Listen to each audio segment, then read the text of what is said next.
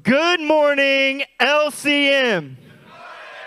Today is September 3rd, 2023, and the clock is ticking in our ears for all of us, say all of us, to rise to our godly pursuit of imaging our King in all of his fullness and glory.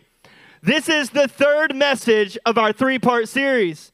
During this series, we are discovering how much we all participate in the idolatry of emphasizing only the aspects of God's character that we like and not what we don't like. We are also discovering the solution to the problem, which is a lifelong pursuit of knowing him better. The key to this pursuit is being humble enough to crucify your image and bold enough to take on his. Both humility and boldness are required. Do you hear us on that? Both humility and boldness are required. And you cannot image God correctly or more fully if you have one without the other. Let's jump straight into our first slide together this morning, which you will remember, which is the foundation for this entire teaching. What is a man? The biblical, godly definition of a man is to bear the full image of God in all of his complexity. That comes from, not exclusively, Genesis chapter 1, verse 26. Then God said, "Let us make man in our image, after our likeness, and let them have dominion over the fish of the sea, and over the birds of the heavens, and over the livestock, and over all the earth, and over every creeping thing that creeps on the earth." So it could be a little scary in that translation. Your goal as a man is to portray the full image of God in all of his complexity. What a lofty goal that is, men. Yeah. Especially when you begin to read the word with the intention of knowing him better, humbly correcting your previously idolatrous ways. Can I get an amen? Amen. And boldly pursuing all of the ways that he has revealed himself to you as through his word. What are the initial steps of becoming a man of God as defined by the word of God? Good question. Well, it all starts here on our next slide. What is a man? A man is empowered to say no. Titus 2, picking up in 11. For the grace of God has appeared that offers salvation to all people. It teaches us to say no to ungodliness and worldly passions, and to live self-controlled, upright, and godly lives in this present age. In addition to that, a man is empowered to say yes. Titus 2, picking up in 14. Who gave himself for us to redeem us from all lawlessness and to purify for himself a people for his own possession who are zealous for what, church? Good works. Declare these things, exhort and rebuke with all authority. Let no one disregard you. A man as defined by God is a man who sets right boundaries by saying no. Where God has said no. These boundaries are clearly placed so that life is promoted and can flourish within those set boundaries. You always start with no in your own life. And then, and only then, can you move on to the lives of others. We want to make sure that you get that before we move on, because by this time we know what's happened. You know this slide. You know that as a man, you're supposed to say no first, then you say yes. So we know what many of you did is you took that home, you tried to put it into practice, and what you came away with is, I need to learn how to tell my wife and my children no a lot better. That's actually not what was taught 2 weeks ago. What was taught to us 2 weeks ago is the very first step is learning how to say no as a man of God in your own life first. You cannot just move past that step and move on to the others outside of yourself. Men, that creates chaos and a lack of shalom in your home. You want to create shalom and create the correct boundaries? You go first, man. You initiate and watch your wife and your children reciprocate. The no starts with yourself. And secondly, a man is defined by God as a man who becomes zealous for good works for the kingdom. This happens when you learn to say yes and pursue the will of God with reckless abandonment of all other pursuits in our lives. Yes. The men in society around us have lost the ability to say no to their own desires. And it is degrading this entire world. Look at society around us. Is that not true? It's true. Men of God are those who say no to what God has said no to and say yes to what He is. Men, when we begin to get this right in our own lives, the next stage of development becomes unlocked in new ways, starting in our families. What is a family? Well, a family is named by God and must bear the full image of God together. You'll remember Ephesians 3:14. For this reason I bow my knees before the Father, from whom every family in heaven and on earth is named, that according to the riches of His glory, He may grant you to be strengthened with power through His Spirit in your inner being, so that Christ may dwell in your hearts through faith, that you, being rooted and grounded in love, may have strength to comprehend with all the saints what is the breadth and length and height and depth, and to know the love of Christ that surpasses knowledge, that you may be filled with the fullness of God. Your family has both a great as well as an awe-inspiring task ahead of you. To image the entirety of the name of God, all of His name, in the family that you are building. And man, that task of initiation and manifestation, it rests squarely on your shoulders, and you should be feeling the weight of that by now. Every family in heaven and on earth is dependent on your accurate and ever-increasing zeal to put on Christ in all of His glory, in all of His complexity, so that the world may know who has sent you and to whom you belong. Your family is meant to be a unit and a more complete image of God than you could ever do on your own. Church, we are already approaching a close this morning. How long it takes us to get there, well, that's yet to be determined. But it brings us to the topic and the title of our word this morning. What is a nation? Take a moment just to look behind Pastor Nick and I for a moment. What do you read? One life, one family, one nation. Now, we walked through that progression with you many times, so we will not belabor the point with you this morning.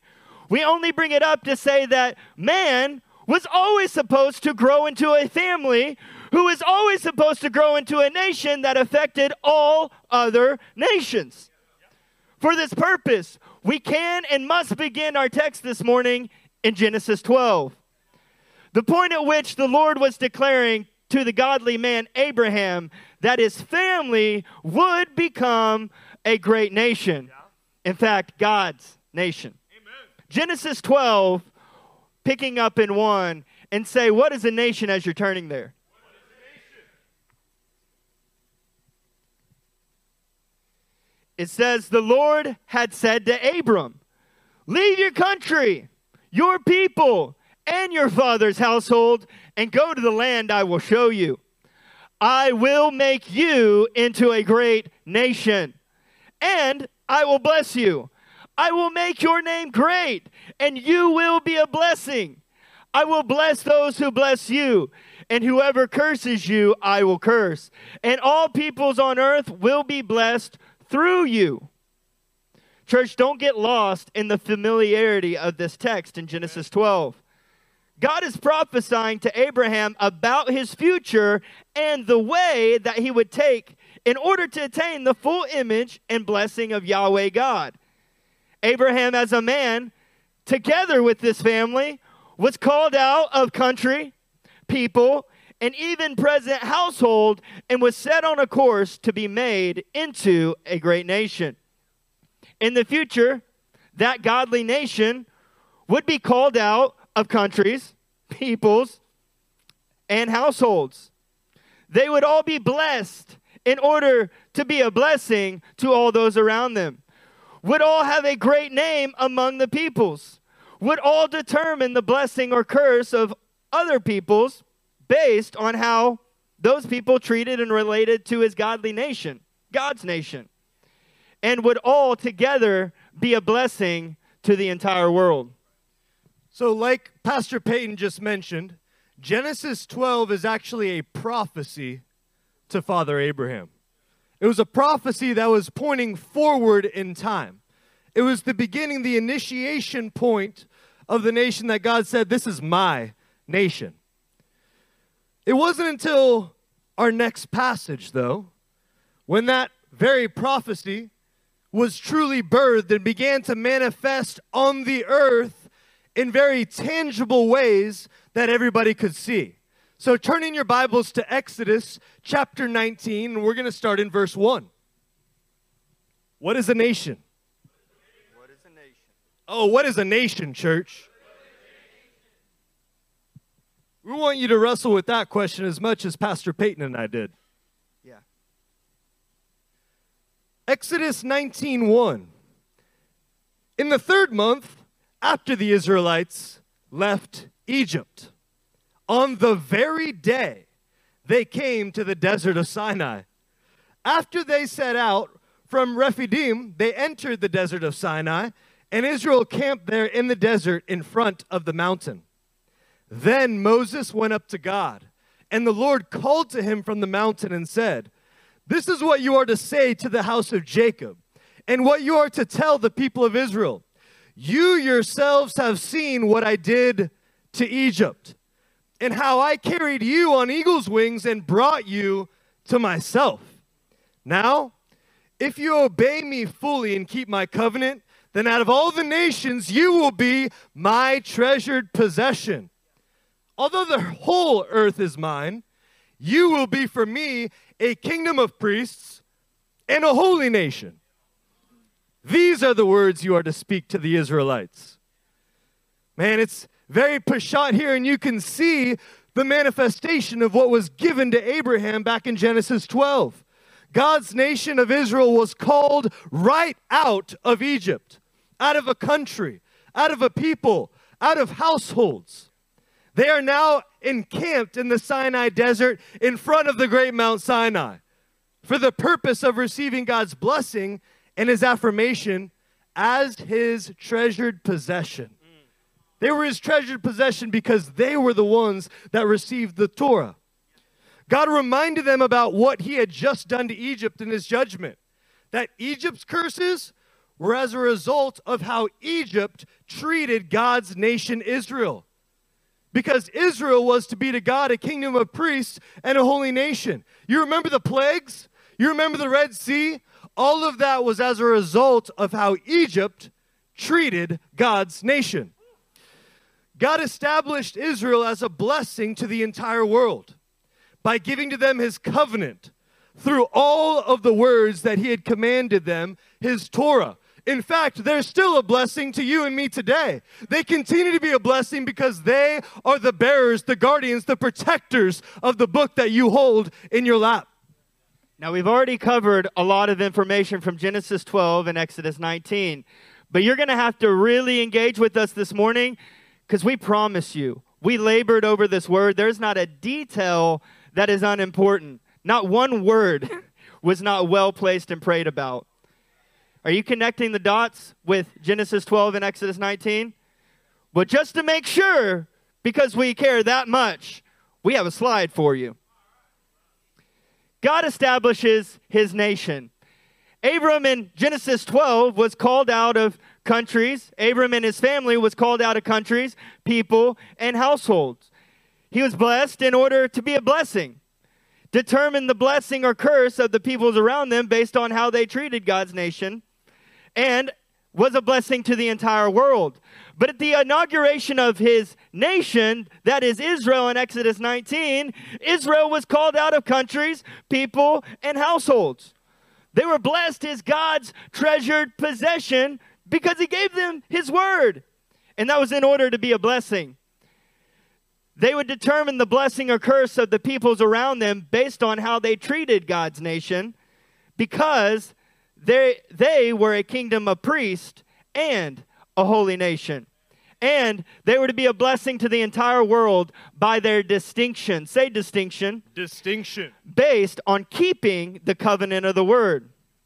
Now, can you imagine being present for one of these great moments of revelation when the Lord is explicitly speaking about who his nation is and establishing them for all time? Oh, I wish that we could have all been there, Pastor Payton. Yeah, me too, but we weren't. Fact checked me. In fact, we are a bunch of uncircumcised, pork eating, crawfish eating, barbaric Gentiles. And we deserve to be separate from God Almighty, excluded from citizenship together with God's nation, and foreigners to all of his covenants and all of his promises, without hope and without God. Yeah, if you don't believe that, just turn later on today to Ephesians 2 and just read that chapter. Yeah. But by the very blood of his son, Jesus, we who deserve to be far away, who once were very far, have now been brought near and become part of his chosen people.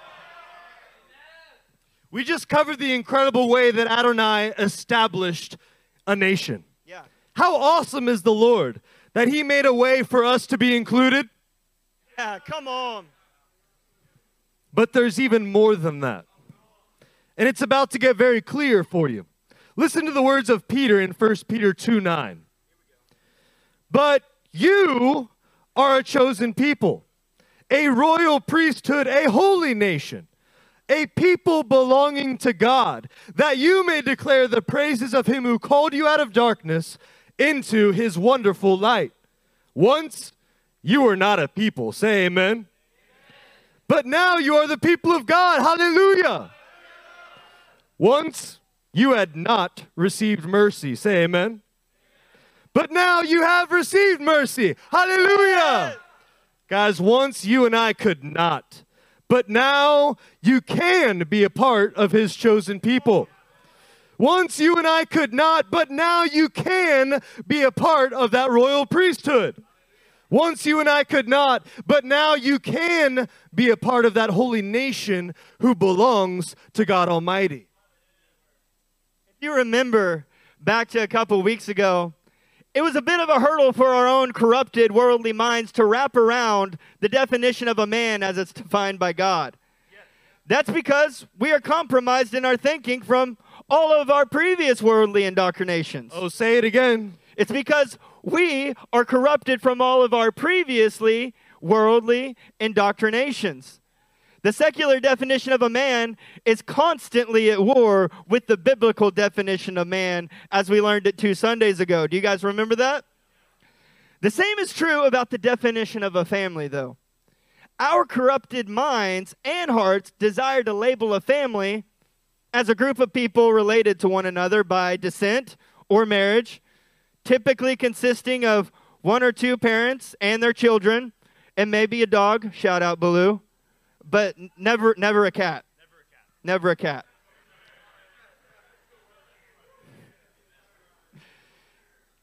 But as you learned, this is not God's definition of a family. In the same way, we're willing to bet that your definition of a nation has also been corrupted in the same way that ours was until now. Next slide. What is a nation? A question that Pastor Nick and I desperately asked the Lord to answer for us, and he did. A nation is a chosen priesthood who belong to God and bear the full image of God's holy and royal character. 1 Peter 2, 9 through 10 says, "But you are a chosen people, a royal priesthood, a holy nation, a people belonging to God, that you may declare the praises of him who called you out of darkness and into his wonderful light. Once you were not a people, but now you are the people of God. Once you had not received mercy, but now you have received mercy." Is that a tremendous revelation for anybody Yes. in the room?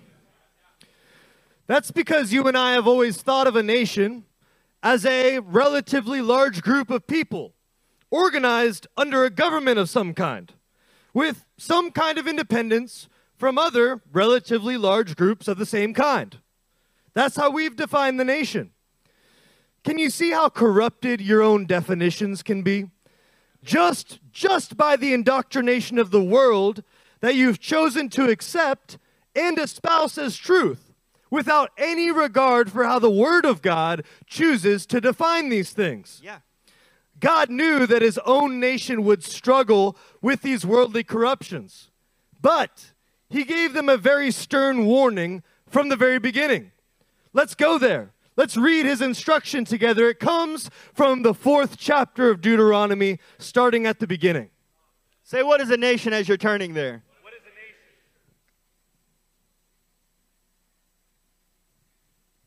Picking up in verse 1, it says, "Hear now, O Israel, the decrees and laws that I'm about to teach you. Follow them, so that you may live and may go in and take possession. Take possession of the land that the Lord, the God of your fathers, is giving you. Do not add to what I command you, and do not subtract from it, but keep the commands of the Lord your God that I give you." Here the Lord encourages them about the result of living out the word instead of the world. And this is the result. You will live. You will go in. And you will take possessions. Are those 3 things that you want in your life? Yes. Then you have to obey his word. The stern warning in Deuteronomy 4 is do not add and do not subtract from the word that the Lord had given you. Can I say that there is a certain type of holy constancy that is God's character? He does not need an addition to his character, nor does he need a subtraction. The same is of his word, which is the written display and power of his character, the essence of who he is. There is a kind of stillness and confidence and immovability that is of his nature. That is why you must not add or subtract. But we've corrupted his image by adding to what he did not say and subtracting from what he actually said. Let's continue in verse 3. "You saw with your own eyes what the Lord did at Baal Peor. Whew. The Lord your God destroyed from among you everyone who followed the Baal of Peor. But all of you who held fast to the Lord your God are still alive today." Yes. So why mention Baal of Peor here? What's the connection? Help us out. This is Numbers 25, if you guys remember. A recent example for God's nation of corruption within their number in the form of worldly indoctrination. That's right. The Lord's anger burned against these actions.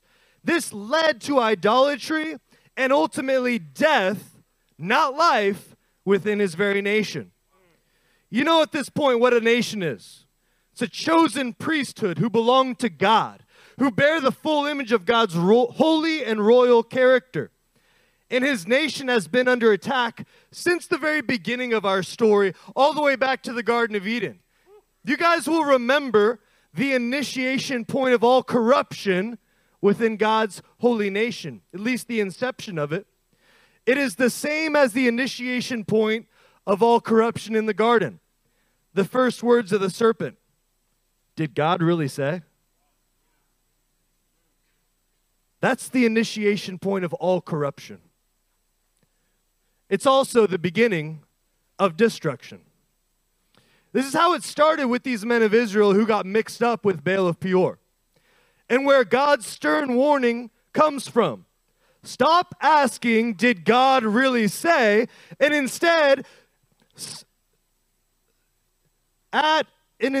stop adding and subtracting from the Word of God to suit your own desires and pleasures, or even to suit your own perceived weaknesses. Wow. There's two different sides to that, can you see? Adding and subtracting for your desire, or adding and subtracting because you don't think that you can do it. Making this change today will steer you away from corruption, and it will put you far away from destruction. We're going to continue to put this on a razor's edge because it's going to change how you view your daily actions. So as you well know, the attack on God's nation and his scheme of corruption did not in any way stop at Baal of Peor, into the first century, or even into our present day and time. At this point in our sermon, we're going to take you through 3 cases of corruption. 3 cases of corruption that infiltrated the nation of God and that can still be found within his holy nation even to this very day, even this very moment. These are not merely a history lesson or a chance at real scholarship.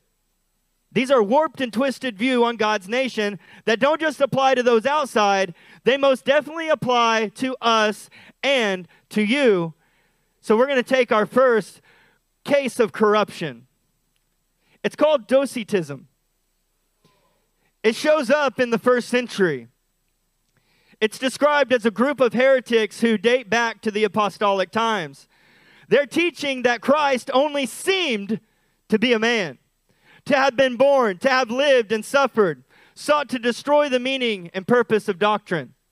Docetism, so far as is known, was always an accompaniment to Gnosticism. It arose from the principle of antagonism between matter and spirit, meaning they are opposed to each other.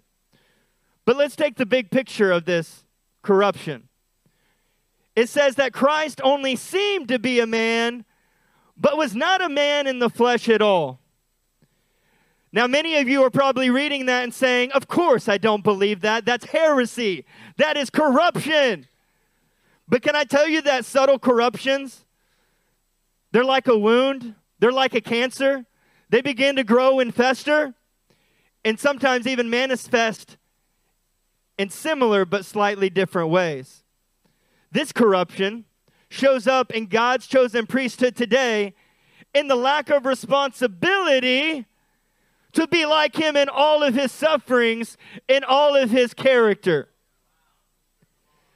So you read about Docetism and you say, no, there is no antagonism between matter and spirit. Jesus Christ was fully God and fully man. I don't struggle with that. But 2,000 years later, 2,000 years later, how's it manifesting in our midst today? Well, I know how to say the right thing, but there is a part of me that wants to view God as something a little bit greater. Maybe he didn't suffer just as I did. So therefore, I can obfuscate my responsibility to be like him because he was just so good. Do you see how deceptive Docetism would have been? How it would have felt to the ears when someone was preaching that, yes, he is good. Man, he was the Spirit of God. But you're not like him, and you don't have to be like him, because you never will. Man, if we just read our Bibles, if we just read what the foundational teachings of Scripture declared, you would read in 1 John 2, 5b through 6, this is how we know we are in him. Whoever claims to be in him must walk as Jesus did. Let's take our second case of corruption. Are you guys interested? Yeah. Our second case is Montanism. This showed up in the 2nd century for the first time. Montanism taught that the Holy Spirit had come in the form of Montanus, a man, to purify the church in preparation for the soon return of Jesus Christ, like just in a matter of a few years. Montanus looked for the New Jerusalem to descend from heaven to a plain in Phrygia near Pepusa. The Montanist headquarters is Asia Minor. Shout out, Carlos. To better prepare for the coming kingdom, many Montanists migrated to that very area. So here's the big picture for you. The Montanists had one supreme, unequaled leader who was beyond contestation. Wow. We don't have to connect the dots for you. I know you already get it. How much has that evolved into the norm after just a little less than 2 millennia, and it is now the norm that you see that has permeated the Church of the Living God throughout every nation. A singular ruler who is above all and above contestation.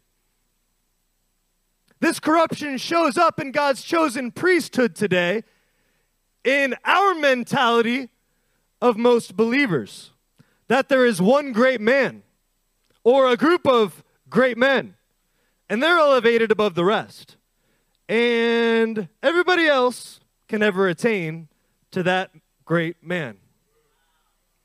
But you have your Bibles in your hand, and you know what 1 Corinthians chapter 12 verses 24 and 25 said. But God has combined the members of the body and has given greater honor to the parts that lacked it, so that there should be no division in the body. Wow, no division between priest and layman. No division between any section or extremity of the body, but that its parts should have equal concern for one another. Yeah. Let's take our third case of corruption. This is Origenism in the 3rd century. Origen theorized that all rational beings benefit from the redemption, stating, "We think that the goodness of God, through the mediation of Christ, will bring all creatures to one and the same end, resulting in universal restoration." Man, sounds good, right? Origenism includes denying the eternal hell by a general rehabilitation of the damned, including, apparently, Satan. Boo. Boo. Well, let's give you the big picture of this. Yeah, it might be insane, Rob, but there are several best-selling books that I can think of right now that are exactly in line with this heresy, this corruption. So the big picture is that all created beings, including Satan, will ultimately be saved. And you say, that is ridiculous. Get out of here with that. But this corruption shows up in God's chosen priesthood today in a love wins mentality, and ultimately being more merciful than God is. Now, there's a reason we're preaching this morning. We're not preaching this to give you ammunition to point the finger. You're going to have to look at your own life and say, yes, this is heresy, but this subtle corruption has infiltrated my life and manifested in this way. As it pertains to Origenism, you may not claim that as a teaching, but have you found yourself trying to be more merciful to God? Have you found yourself adopting a love wins mentality? It's all under the blood. Or here's the standard of God, but for you, I'm going to move the standard just a little bit further so you can be included. It's wrong. If we looked at the Word of God with sober eyes, with the humility that says, I'm willing to crucify my image and be conformed to the Word, then you would find yourself reflecting on 2 Thessalonians 1, 8, and 9 in light of these corruptions. Come on now. He says, He will punish those who do not know God and do not obey the gospel of our Lord Jesus. They will be punished with everlasting destruction Everlasting. and shut out from the presence of the Lord and from the majesty of His power. It slightly pains us to take you through these corruptions and to wrestle with them. Yeah. But it's necessary to help you come to the realization of just how much you, as well as the holy priesthood of God, have been indulging in these unholy additions and subtractions to his word. The truth is, these are just 3 out of many. Yeah. The evidence of this is the range and the spectrum present in modern churches around the world today. There's a church for everyone, because there is a church for all of the slanderous and idolatrous corruptions of God that man has tried to define him as. This has produced as many denominations, as many types of churches as you could possibly think of. Yeah. And the segmenting has not stopped. Transformation together with the body of Christ into his image, as it was always supposed to be, has turned into conforming into whatever you want to be. But conforming has indeed turned into just simply comfort. So knowing what you know now about the word's definition of a nation, consider the idolatry of going out and choosing a church that fits you.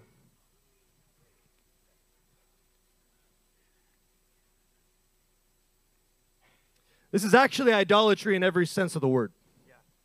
That is putting your image and your comforts before his image and his requirements for his holy priesthood. This is essentially seeking a church based on you versus seeking church based on him and your command by him to be transformed into his image and into his likeness together with his holy nation of royal priests. This is all out warfare for the people of God.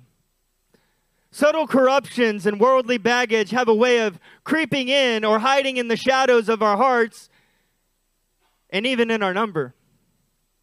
But we want to be clear with you this morning. Whether you've been here for a day, a year, or a decade, if you are here among God's holy and royal priesthood in order to flee from your previous country, your previous people, and even household, if you are here in order to be a blessing to those around you by giving them the actual truth and not what you have called truth, if you are here to learn how to humbly crucify your own image and boldly put on his, then welcome to your opportunity to be transformed into the holy image of God, together with the chosen priesthood of God.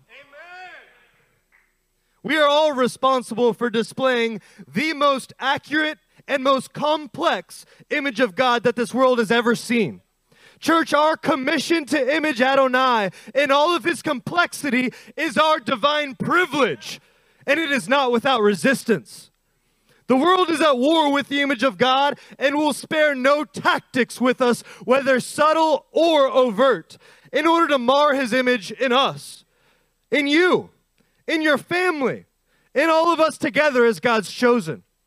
This means you are going to have to take seriously the temptation to add or to subtract to what God actually said. You must stand up in your design. You must fight for your family. You must prepare to suffer in order to preserve the word that he has given to us. We would do well to make a stone out of 2 passages. The first is Colossians 2, verses 2 through 3. The second is Colossians 2, verse 8. Write those down. Make stones out of those passages. Your purpose as part of the purpose of this body is to dwell within and display the full riches of complete understanding in who God is and who his Son is. This will guard you against fine-sounding arguments. It'll guard you against hollow and deceptive philosophies, ones that have long corrupted the church of God for many, many generations. You see, human tradition and the basic principles of the world must die in our midst, church. And the unity of the Spirit that comes through the imaging of our King must reign both supreme and paramount in our midst. Yeah. Church, we're at a crossroads. Much in the same way that the church of Thyatira was at a crossroads in Revelation chapter 2. They had righteous deeds, love, faith, service and perseverance and were doing more than they had at first. Much like you. And that was commendable. And yet God had against them their tolerant attitude. Can you say tolerant attitude? Their tolerant attitude towards deeply rooted, worldly indoctrinations that were allowed to remain and flourish within His church. Like them, the Lord is giving you time to repent. But if you are unwilling, you can expect for your own children not to survive past their generation in the kingdom of God. Say it one more time, Pastor. You can expect for your own children not to survive past their generation in the kingdom of God if you choose not to repent. But is this too harsh for you, church? Because it's exactly what God has said to His church. And it is exactly what many of you in this room today need to hear.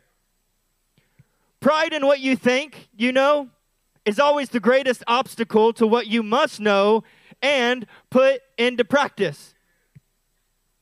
But if you repent and refuse to hold on to that corruption, that indoctrination, and you hold on to what you have come into through the Word of God without any addition or subtraction, then there's a glorious inheritance waiting for you and for your children. And authority over the peoples of the earth, just like Revelation 2 says, ruling together with the nation of God and with the Son of God. So people of God, we have much work to do, don't we? Yeah. God desires to work into us what is pleasing to Him, so that we have His image to offer the rest of the world. That's the whole purpose of this. Yes. The structure of God's nation is clearly defined in many places throughout the Word of God. But we, this morning, would like to give you a small sampling. Here's our next slide. What His nation is building. Point number 1, we are called out of countries, peoples, and households, and into His chosen priesthood, who belong to God and bear the full image of God's holy and His royal character. You can find this in 2 Corinthians 6:16. For we are the temple of the living God. As God has said, I will live with them and walk among them, and I will be their God, and they will be my people.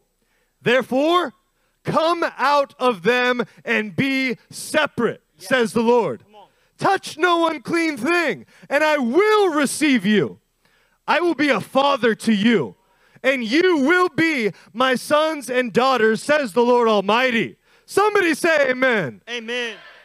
Point number 2, what His nation is building, what you and I are building. We are His treasured possession, blessed with all of His treasures of wisdom and knowledge, so that we can be a blessing by imaging our King in all of His fullness. Listen to Colossians 2.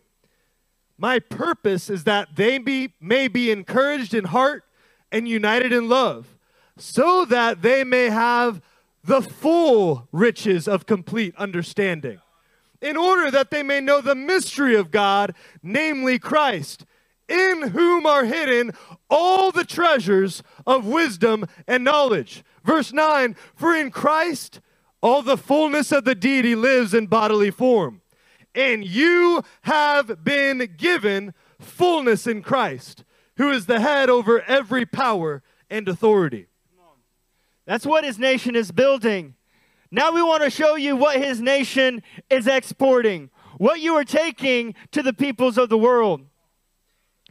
We determine the blessing or curse of the peoples around us based on how they treat God's body on earth, imaging our King in a more perfect way as a kingdom of priests, a holy nation, and ambassadors of that kingdom. Listen to 2 Thessalonians 1:4-8. Therefore, among God's churches, we boast about your perseverance and faith in all the persecutions and trials you are enduring. All this is evidence that God's judgment is right. And as a result, you will be counted worthy of the kingdom of God for which you are suffering. Listen to verse 6. God is just.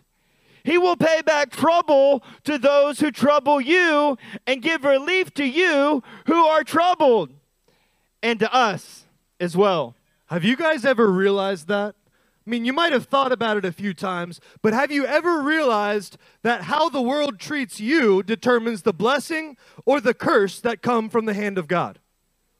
That's what God established in Genesis 12 with Abraham. That's what happened in Exodus 19 with Egypt and all the days after that. That is actually what happens like in a Matthew chapter 10 kind of chapter when you go and you preach the gospel and you extend God's shalom to that family, God's shalom to that city, and they refuse you. Jesus says, shake the dust off of your feet and go to the next town. It'll be more bearable for Sodom and Gomorrah than it'll be for them. Yeah, the level of responsibility of our ambassadorship and our realization of it has got to grow, church. I hope what Pastor Nik just shared with you sobers many of you. Because it's so easy to hear something so profound that was just spoken in your midst and say, oh yeah, I got it. Yeah, I got it. If I go to people and they don't accept me, then away with them. They're not accepting you. You are bearing the image of God Almighty. How important it is for you to dig into the Word and get to know Him to make sure that you are imaging Him properly. If not, then you're just like a walking terrorist attack, claiming to be like God but not representing Him well, and you bring condemnation and confusion everywhere that you go. Maybe I'm just preaching to myself this morning, but that terrifies me. Because I serve such an amazing God who is almighty and holy and set apart. And He called me to represent Him. And I bear such a great name that it determines the course of other nations based on how they relate to me. I don't feel so confident in building myself up anymore. I actually feel humbled to the place I want to crucify whatever of me is still left. But let's take our second point on what we are exporting. We are a blessing to the entire world when we do this right. By our distinction, based on keeping the covenant of the Word of God. John 17, picking up in 20, the prayer of our King. My prayer is not for them alone. I pray also for those who will believe in me through their message, that all of them may be one, Father, just as you are in me, and I am in you. May they also be in us, so that the world may believe that you have sent me. I have given them the glory that you gave me, that they may be one as we are one, I and them, and you and me. May they be brought to complete unity, to let the world know that you sent me and have loved them even as you have loved me.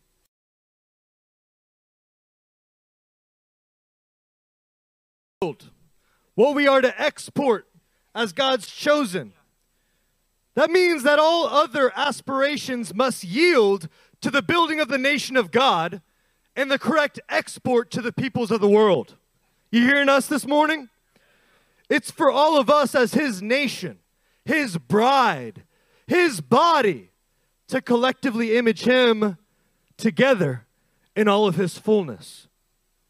See, a man who images the Lord is powerful. Yes. A family imaging the Lord is even more powerful and even more accurate. Yeah. But a chosen priesthood who images the Lord is meant to be the most complete image of Him present today on the earth. So what is the first step in tackling such a monumental task? You know what to do, but what do we do now? What is a nation? I bet you didn't notice this at first. A nation is a chosen priesthood who belong to God and bear the full image of God's holy and royal character. 1 Peter 2:9. But you are a chosen people, a royal priesthood, a holy nation, a people belonging to God. That. Oh, you see, the Word of God has already given us our first directive. The Word of God has already taught us where to start to begin to image Almighty God as a congregation, as His nation, as a group of holy priests. That you all may declare the praises of Him who called you out of darkness and into His wonderful light. Let's go. So, are you a part of His chosen? Are you a part of His royal priesthood? Are you a part of His holy nation? Are you a part of the people belonging to God? We need a better yes than that. We're going to go through this again because sometimes we can answer questions just to get in a flow of responding. I want you to ask yourself if you truly believe this today. Are you a part of His chosen? Are you a part of His royal priesthood? Are you a part of His holy nation? Are you a part of the people belonging to God? Then you are commanded and commissioned to declare the praises of Him who called you out of darkness and into His wonderful light. Conceptually, you understand this. But practically, we must grow as a chosen priesthood in our application of it among our families, in our own number, and in our dealings with those outside our number. Our own history shows that our lives have been too focused on us, and are severely deficient in pursuing Him, deficient in knowing Him, and working to be more like Him in every single thing that we do. We've got 2 slides for you as we are still approaching a close. Still approaching a close. These slides cover passages of songs of praise. Say songs of praise. Songs of praise. These songs of praise are found in all 6 sections, all 6 parts of the Word of God. And they were sung by God's holy nation to God, but they were also proclaimed to all the peoples of the world. You guys ready? Yeah. The church as God's image, declaring His praises. In the Older Testament law in Exodus 15, you can see that He destroys His enemies. He is majestic in power. He is majestic in holiness, awesome in glory, working wonders. He will cause the surrounding peoples to hear and tremble. He will reign forever and ever. These, in Exodus 15, were declared as worship and songs of praise to God, but they were also declared to all of the peoples around as a testimony to who Adonai was. Let's look at the Old Testament prophets in 2 Samuel 22. He causes the earth to tremble and quake. He shakes the foundations of the heavens in His anger. He is a consuming fire. He thunders from heaven. He shoots arrows and scatters His enemies. He delightfully rescues His people from their enemies. He shows unfailing kindness to His anointed and gives His kings great victories. That is who He is and what we are declaring to the other nations of the world. Older Testament writings, 1 Chronicles 16. He works wonders, miracles, and judgments. He remembers His covenant forever. He rebukes kings for the sake of His people. Yeah, He does. He is great and most worthy of praise. Hallelujah. He is to be feared above all gods. He is the definition of splendor and holiness. And He deserves praise from everlasting to everlasting. Let's look at the church as God's image declaring His praises, starting with the New Testament law. In Matthew 26:30, there He's actually quoting the Psalms from Psalm 113 to Psalm 118, the great Hallel, as they ascend to Jerusalem. And it says, He deserves praise from the rising of the sun to the place where it sets. He raises the poor, lifts the needy, and seats them with princes. He gives the barren woman children. Oh, come on. Shout amen for that one. He gives the barren woman children. He causes seas to flee and mountains to be made low. Man, I want to keep going in this list, but for those who are struggling in this room to have children, who he is the God who says, you are barren, but I will make you like those who have homes full of children. You can't produce that in your own strength, but he can make it so because that is who he is. He is love and faithfulness. He does whatever pleases him. And he is the help and shield to those who trust in him. Let's move on to the Newer Testament prophets. Revelation 19. He is salvation, glory, and power. He has true and just judgments. He condemns the corrupt. He avenges the blood of his servants. Woo! He receives praise from all of his servants who fear him.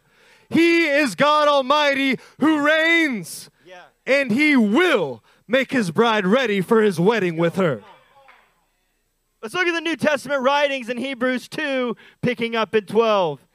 He is declared to his nation in his fullness. Amen. And he is worshipped with songs of praise in his congregation. Shout hallelujah. Oh, by now you're beginning to understand something. You're beginning to understand that the very, very vast majority of praise and worship that the Bible teaches us, incredibly, revolves around worshiping him. Wow. Oh, that's a revelation, church. Declaring his character. We're talking about 99% here. Proclaiming his greatness. And getting our eyes off of ourselves. Somebody say amen. Amen. Brass tacks is that we, as his royal priesthood and his holy nation, still focus way too much on ourselves and way too little on him. We're called to be a nation who declares the praises of him who called us out of darkness and into his marvelous light. That's the foundation of everything that we're exporting to the people that we live among today, the peoples we will be ambassadors to tomorrow. What we are declaring to the nations has nothing to do with we, but all about he, his greatness, his holiness, his magnificence, his wonder-working power. It's always and always will be about him. But what is your life declaring to the secular nations of the world? What is it proclaiming? Are the historical corruptions like the ones that we presented to you earlier in our message still living in tranquility inside your own heart? And then showing up in the way that you choose the image, the King of Kings? Have those corruptions marred the image of Christ in your life? After all of the words, teaching, and instruction, are you still thinking and displaying a lack of responsibility to be like him in all of his sufferings as well as all of his character? Church, it's time to engage. Yeah. If you're sleeping, it's time to engage. We're bringing this message to a close. The Holy Spirit is moving among our midst. You still exalting your pastors, your elders, even your brothers to the position of the great man? The one who is elevated above you. The one who can do things that you will just never be able to achieve. That's corruption over 2,000 years old.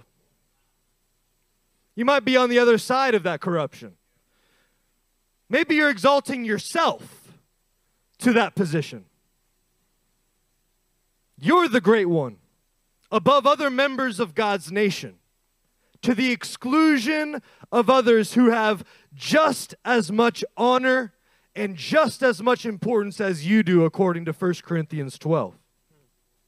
Stay with us. Are you still couching a love wins mentality that shows up as the corruption of God's standard in you and your wife, or for your children, or for your blood relatives, or even close co-workers, or past friends who are still a part of the secular nation that you were called out of? Are you trying to be more merciful than God toward those that clearly reside outside of the holy nation of God? This is a blatant corruption of his image. That's actually ancient, thousands of years old. It's a corruption of his image that affects the rest of his holy nation as well. It doesn't just affect you. Has your export of his character often become faithless? Faithless to the point where it sounds like you're in a conversation with somebody and you're being his ambassador. They say, well, I just don't believe that. And your response sounds like, well, my God is like this in my life. This is my experience with him. This is how he's interacted with me. When he is the King of Kings who never changes. He is who he is, no matter what you think, no matter what they think, no matter what anybody else says. And it's your responsibility to declare his praises and his character, no matter what they are speaking with their mouths or what they believe, because it's their heart that is corrupted, and it's their heart that needs his character reinfused into their soul. Church, it's time to rise to your feet.